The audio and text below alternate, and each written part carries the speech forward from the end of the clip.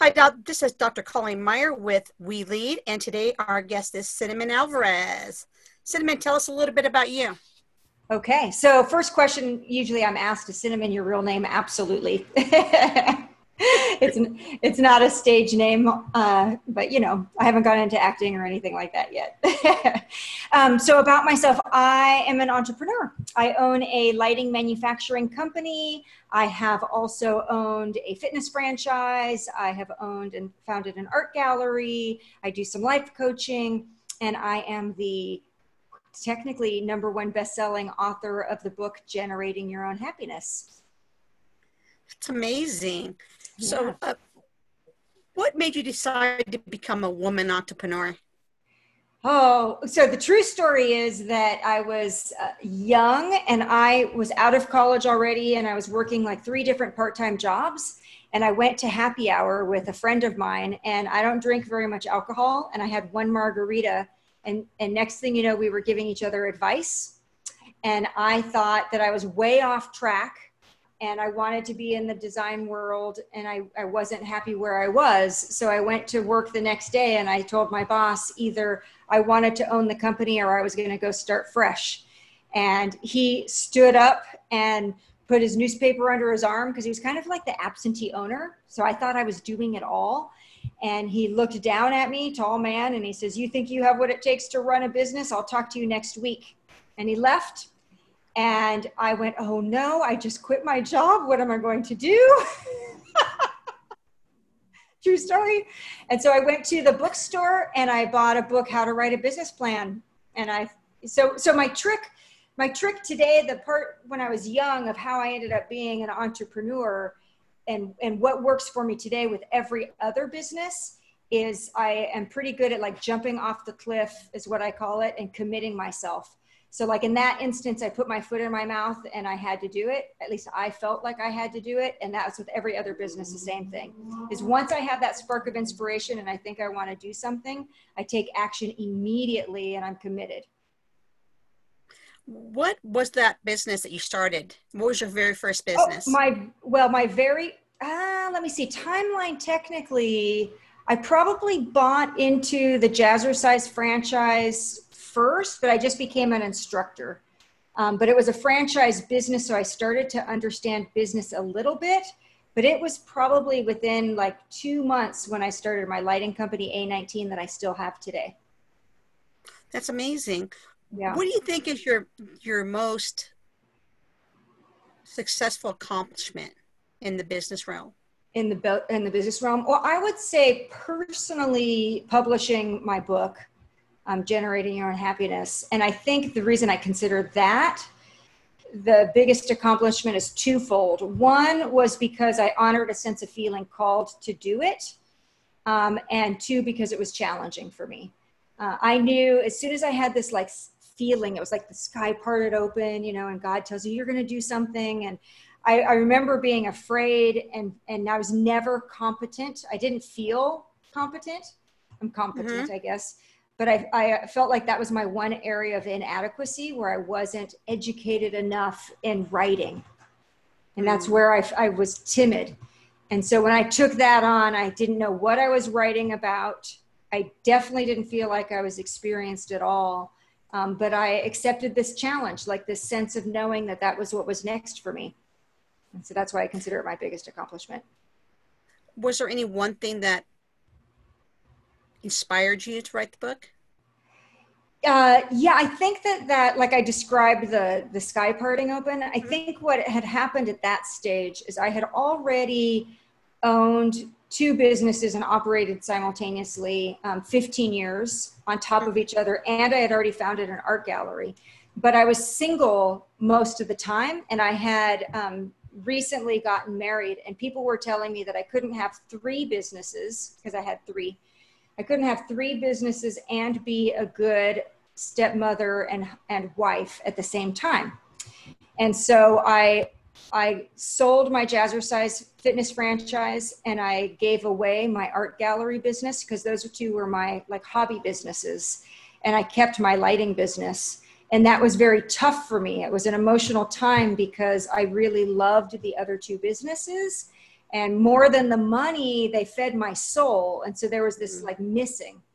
And so to answer your question, the inspiration to write the book was really me doing that like soul searching and asking those questions, like what was it that was so meaningful? What was it about like my fitness business specifically that made it seem so easy? Like I was almost an instant success. And so I was in that quandary, like that soul searching stage. And that's where that spark of inspiration came. That was just like, you know what, you have a message. It's time for you to write a book. If you were talking to a young female entrepreneur, what would you say was the one thing that they really like need to hear? Some advice. Do it. Don't think about it. Don't ask people's advice. Just jump off the cliff. That's what I describe it as, and make a commitment and do it. I think too much time is spent in second guessing ourselves. And I see too many people say they want to do something, and there's more regret from not doing it than any failure or having it not turn out the way that you wanted it. So that would be my biggest advice. And I think that, and Colleen, you could even tell me probably in your studies, is I've read that women, when you compare the genders, that a lot of times women won't commit. They have a higher level, higher standard of competency before they sign themselves up for a particular job task or take on something, where men might be more competent or more comfortable faking it until they make it.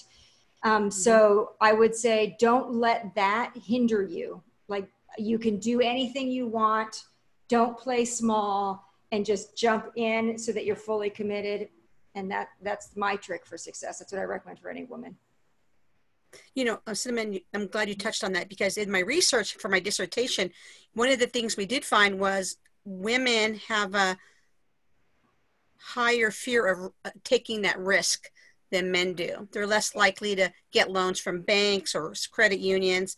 So there is that. More risk adverse. Exactly right. So let's talk a little bit about your lamp company. Can you tell us a little bit about that? What kind of lamps do you make? Yeah. I make, in fact, there's one behind me. It's not lit. I saw it. It's nice. Oh, thank you. So I make ceramic lighting fixtures because I wanted to be artistic. I knew when I was young that I had some artistic talent, but I didn't know how to make money off of that. So my lighting company is all ceramic lighting fixtures, and they're specifically either hanging pendant lights or wall sconces. And a wall sconce is a light fixture that's mounted to the wall, like in a hotel corridor or down a hallway. And then because they're made out of ceramic, we can make them any color. And that's actually how I got introduced to this line of work. Is one of my many jobs to get myself through college. I was working for an artist, but I started by painting faux finishes. And so ceramic, you can paint it, glaze it. I was doing faux finishes to make them look like metal, like wood, like leather. And that's really how I got into it. But what was brilliant, and the original idea of making a ceramic piece, a lighting fixture, was not mine. But by making it a light fixture, it has a higher perceived value. So if you're starting a business versus like if I was making only art, that does have in fact, I was talking to somebody recently about potentially 3D printing, and a vessel that's a piece of art could have a very high price tag, but something like a bowl or a cup or other pieces of ceramic that we use in our life every day, they don't have as high of a perceived value. So, yeah, I mean, you asked me before about other advice. I did learn in design school that what did my instructor tell me? It was, if it's good, it's been done before. So another mistake that we could potentially make is wanting to have this like one of a kind original idea. And in no way am I telling you to copy or plagiarize or steal anything. But I also don't want you to obsess and get worried about being completely original. So I look to, and I'm not answering your question specifically, Colleen, now, but I look to other industries for ideas. I look to competitors for ideas, and I'm always recycling and reusing ideas all the time. So if you ever get stuck, I think the biggest area too, we talked about women being risk adverse. But Mm-hmm. my biggest setback, that's not a question you asked me, but my biggest setback is when I get stuck and I don't know how. That can take me out of the game almost instantly, which is ironic because as the entrepreneur business owner, the things that come to you are always the things that nobody else knows how to do. And so I guess where that's relevant is you can look to other industries and other people who have done it, and you don't have to come up with the solution all by yourself. There's help. Can you give me an example of what maybe one time that you have done that where you looked at for other industries and got an idea and applied it to your business? Ooh, yeah. Let me think if I can think of something. Well, not necessarily answering your question exactly, but when I started the art gallery, I had lighting business experience on the manufacturing side. I had fitness experience, but I had no art gallery experience at all. Um, and where it benefited me was that I didn't know the bureaucracy of the industry, and I didn't have any perceived limits. So I just did it anyway. And what was interesting is what I remember an experience I had. All of a sudden I had this big opening and we got published in a magazine, and Wow. some big profiles within our local art community were there. And they said, Cinnamon, how did you get this gallery on the map like overnight? And so that would be an example of success by not following the norm for art galleries. I didn't have any experience, and I didn't look to art galleries to model after in that case. I just did what I knew from manufacturing, you know. And so there's an idea of where I would say, don't necessarily look at your direct competitor or your industry only, like take ideas from other industries, because that really benefited me. And then later I ended up learning about all of the obstacles that the industry faces, but because I didn't know anything to hold me back, they didn't get in my way. I didn't have to face those. I didn't have those obstacles because I didn't know there were any.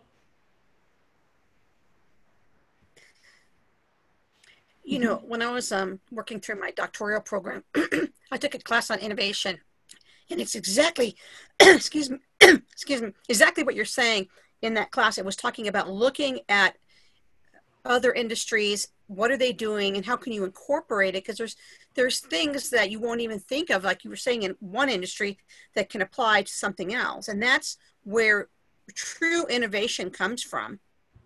You know, and I think not knowing the you didn't have all those preconceived ideas, you know, this is the issues this is facing, or this is, you know, what these other business owners are doing. You just said, I'm going to go out and I'm going to do it. And you didn't have all those roadblocks. And I think that's amazing. Yeah. And, you know, roadblocks, one of the most common, so I told you that I get stopped if I get stuck in it's mindfulness, right? If Right. I'm thinking to myself, oh, I don't know how. But another really big roadblock is I need X in order to do Y. And so I think sometimes if you are really following the rules too much, you think you might be lacking something and you can't move to the next step. So that's where, if you look outside of the box at something else for an idea, you know, I look to plumbing parts. I'm looking at all different types of things, design all the time. If it comes to website design, I'm also, it's also smart business. You don't want to look the same as your competition. You want to separate yourself. So, That's and you're not going to get accused of, you know, you're not going to have somebody watching you and thinking, oh, well, that's my, you know, my color palette. If it's, you know, if I'm in lighting manufacturing and I get a color palette from somebody who's a life coach, for example, like, you know, there's no security or breach or anything on stealing a color palette. So, yeah. if someone wanted to get a hold of you, and do you have a website they can go to for your lighting company?